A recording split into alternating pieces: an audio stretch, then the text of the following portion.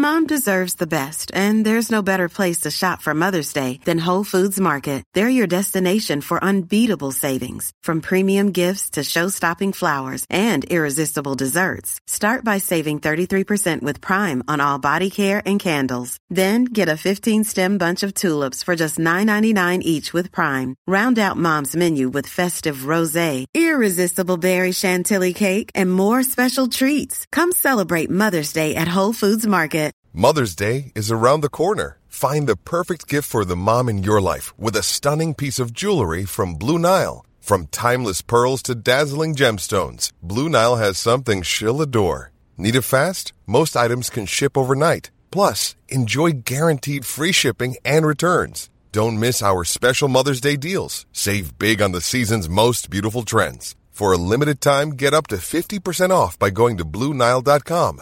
That's BlueNile.com. Hey, it's Danny Pellegrino from Everything Iconic. Ready to upgrade your style game without blowing your budget? Check out Quince. They've got all the good stuff, shirts and polos, activewear, and fine leather goods, all at 50 to 80% less than other high-end brands. And the best part? They're all about safe, ethical, and responsible manufacturing. Get that luxury vibe without the luxury price tag. Hit up quince.com/upgrade for free shipping and 365-day returns on your next order. That's quince.com/upgrade.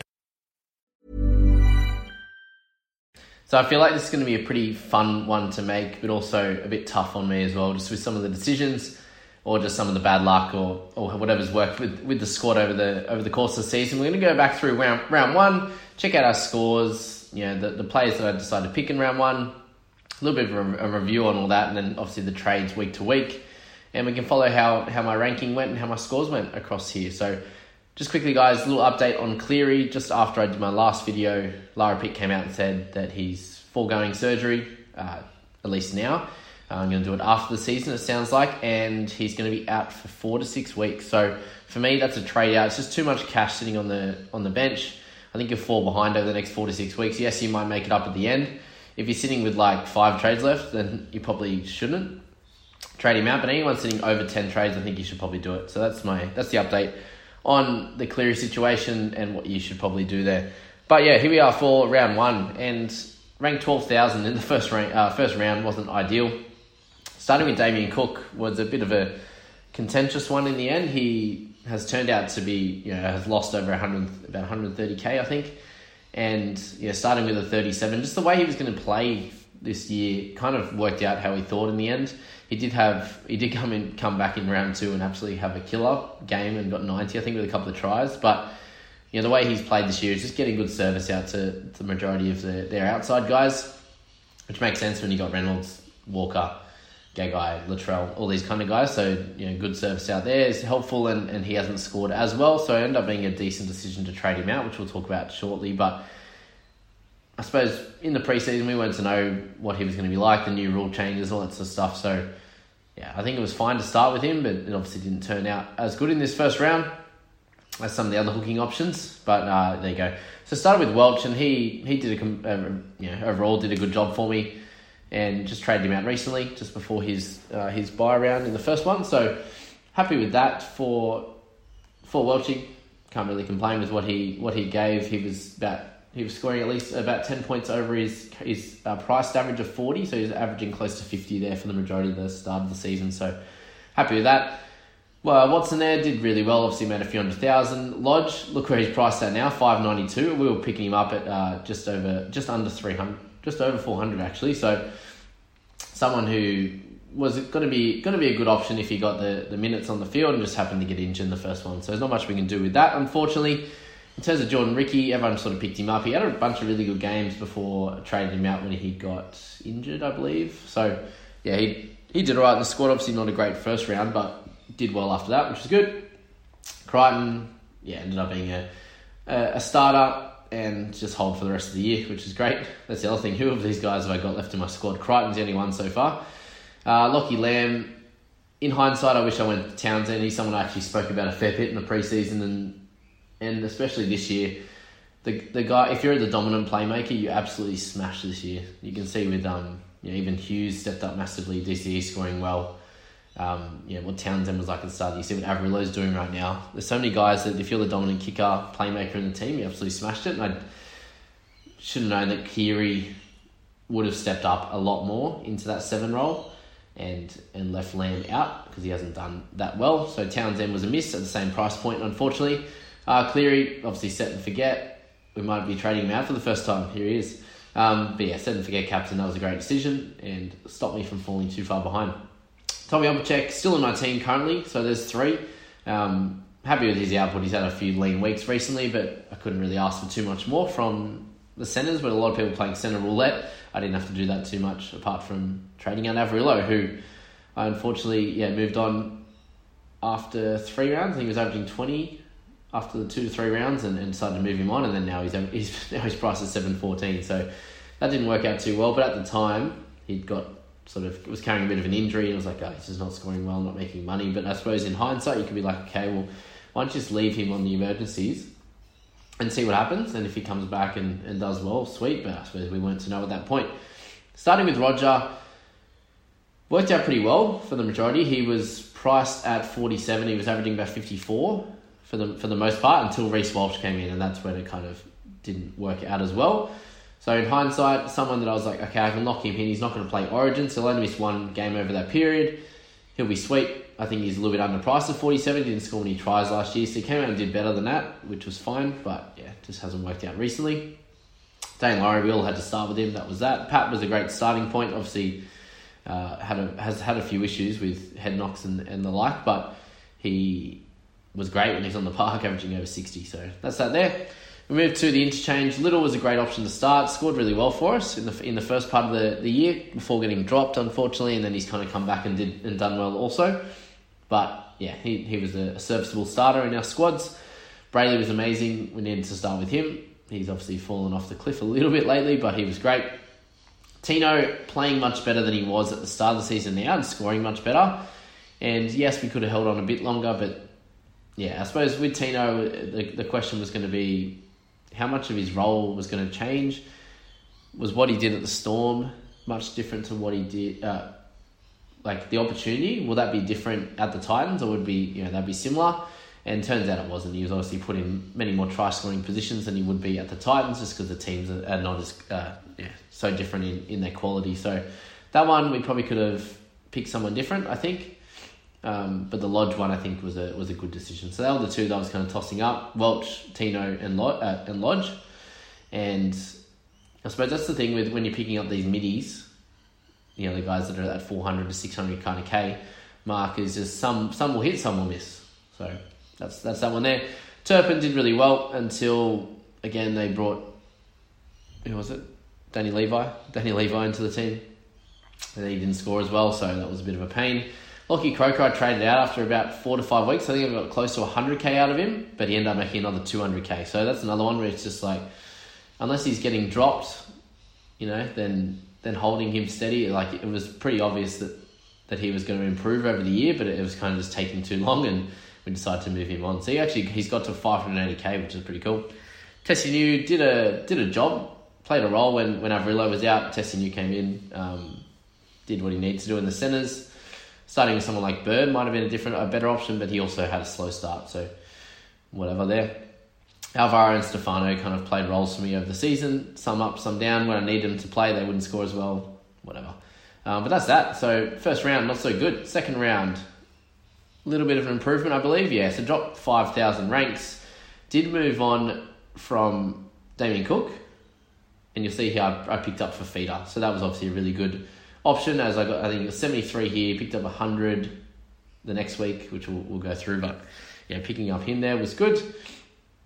And obviously picked up Spencer Laney, which didn't end up being a great option, didn't end up working out as a great option. It was probably, I think there was one other cash cow I could have brought in at that time instead of Spencer, but I feel like that was a bit of a wasted trade, as he never hit the heights that we wanted to. So again, probably one wasted trade there to start. Trading Cook to Fafita was a little bit sideways, but Fafita needed to come into the squad. I think I probably should have just started with him over Cook, but whatever. We made that change quickly, which was good. So yeah, gained 5,000 ranks over that second week, which was awesome. Moving on to round 3, so we're building again. So I think I made improved rank almost every week for the first 8 to 9 rounds, which I suppose is not hard when you're ranked 12,000. But yeah, dropped another 2,000, scored a 934, so a couple of good scores. I decided to captain Crichton over Fifita, which wasn't ideal. Brought in Schuster after he had his decent game in round 2, which was good, and Fogarty. So both end up being good trade-ins, 63 and 61, and I can't remember who I got rid of at this point. Who was in the halves? That's how other players. Does anyone know how to actually see who you actually traded? So I traded Lockie Lamb. Yeah, Lockie Lamb and probably Averillo, was it? Anyway, we'll work it out. But yeah, they were the two trade-ins for the week, with Cleary being out in that game. So can't complain with those ones. Had a nice one for Roger. It was good. So that's round 3. Round 4, we move into 4,559, which is good. Fogs with his 7. That was delightful. Brought in Joey Manu this week. So this is the week we got rid of Averillo and brought in Joey Manu and Sam Walker, which was cool. So yeah, Walker obviously did a great job for us and the majority of teams. So we can't really complain with that trade. Yes, Averillo trading out at that cheaper price point was probably in hindsight not the best decision, but at the time no one really was to know if he was going to get back into the team. No one was to know that Kyle Flanagan was going to get dropped and he was going to end up being the kicker for the squad, getting 500 kick meters a game and just doing everything for the team. So yeah, Manu traded in and he's kind of been pretty serviceable the whole time. Walker did his job, so can't complain with those two trades there. Round 5, we move into 2,242. So really happy with that. I think I held trades this week. Yeah, I did. So I was able to hold trades. So I think because I traded hard, 1, 2, 3. Yeah, max trades for the first 3 weeks. Held off in round 5 and we got a good score. So you take that when you hold trades and do well. Schuster was obviously having a killer. Oppa and Manu being solid. And then you got Pap and Roger doing their thing. And then this is one of those weeks where I didn't play Alvaro, which didn't really matter because I had good interchange. But didn't play him and he scored well. And I think it was probably the next week that he got like a 20 or something for me. We'll have a see. Round 6, down to 1,557, which was cool. 1,052. I know Alvaro got 42 that game. We brought in Simpkin this week for, what's his name? Little. Simpkin for Little. So that was just a straight transfer. Simpkin started really well with 54 and a try, but then I think in an overtime game as well, and then just didn't go as well after that, and then happened to get dropped for Little again. So one of those ones where it's like at the time they, in the preseason talked up a lot. He also was scoring really well in the New South Wales Cup, whatever, and then did well in the trial, and then they brought him in. You're like, okay, he's the future. But I suppose with the Tigers, they just chop and change all the time, which we found out a bit later when we picked up Dewey and those type of guys. So bringing in Simpkin this week was just the one trade in. Oh no, it wasn't. We got Simpkin in at the cheap price and then brought in Tohu Harris. So that was an amazing trade. I can't really complain with those two. Little had been dropped and then just upgraded there to bring in Tohu. I'm not exactly sure who I'd traded out, but obviously wasn't going to be a keeper for him. Okay, round 7. We had to play Alvaro. Tohu Harris didn't play. It was a last-second non-player. And I had Walker as an emergency. I wasn't sure how he was going to go and ended up picking him up as the scorer for that round. But that got me to 954, so a really strong 997 that week. Even having Alvaro and Stefano as my mid-starters. So it would have been nice to have Tohu, but didn't end up working out that way. Brought in Ben Hampton this week and he got 49 as well. So I was really happy with that trade in the end. The only reason that he stopped playing and stopped making money and scoring well as a centre, wing fullback, playing at halfback, was that he got injured. So yeah, I was definitely not unhappy with that trade. And I feel like I had, apart from maybe the first week trading out Cook, I feel like my trades were pretty well calculated going forward from there. Round 7 was that, so 954. And then we go down one more week, so into round 8 we go down to 830, and this is my best ranking of the year, I believe, so far. Had a nice big score from Walker. We still got Pap out. This is my last good one from Hampton, so Fogg scored well. Toes in there. So yeah, didn't make any trades at all this week either, which was cool. It's nice when you don't make any trades. I think that's when you know you're pretty comfortable in your squad, and then that's the week you do pretty well. Heading into round 9, we end up going backwards for the first time. 1,096, 942 was the score. So in terms of bring-ins to the squad, I actually brought in Dewey this week. That was the first week he got his big score at 103, sorry. And then that was when Hampton was injured as well. So brought in Dewey straight in for... can't even tell. Someone will be able to tell me. Brought Dewey in. That ended up being... it was a good trade at the time. And it was like, yeah, beautiful. He's playing 6. He's going to he's doing everything, literally filling up the stat sheet. And then they move him to centres. Can't believe that. Anyway, straight after his good round, they move him back to the centres. And so this was a bit annoying with the Pap situation. So I held him the whole time, and then he finally comes back, and I play him last minute, and he gets an 8, and obviously gets, that's a try assist in the early part of the game, and then gets injured. So that was that. I brought in Madison this week. So looked good at the time. He'd lost a fair bit of cash. He was playing 80 minutes. I bring him in, and he starts playing 60 to 70 minutes every week. So that was a pain in the ass. I brought in Madison and Leilua this week, and that was for Fifita, actually. So I decided to trade Fifita out, with him being out for 3 to 4 weeks, and in hindsight, it's probably not the best move. Yes, these guys have played more games than him, but now I've got 2 guys that are probably, well, again, in hindsight, they were meant to be doing pretty well, and they haven't done as well, unfortunately, but, where they're at right now, are they going to be keepers? I'm not sure, whereas Fifita, I know, is definitely a keeper in this one. So, yeah, that were the trades for that one. Feedback. And yeah, didn't go as well. Lost another couple of ranks in round 10.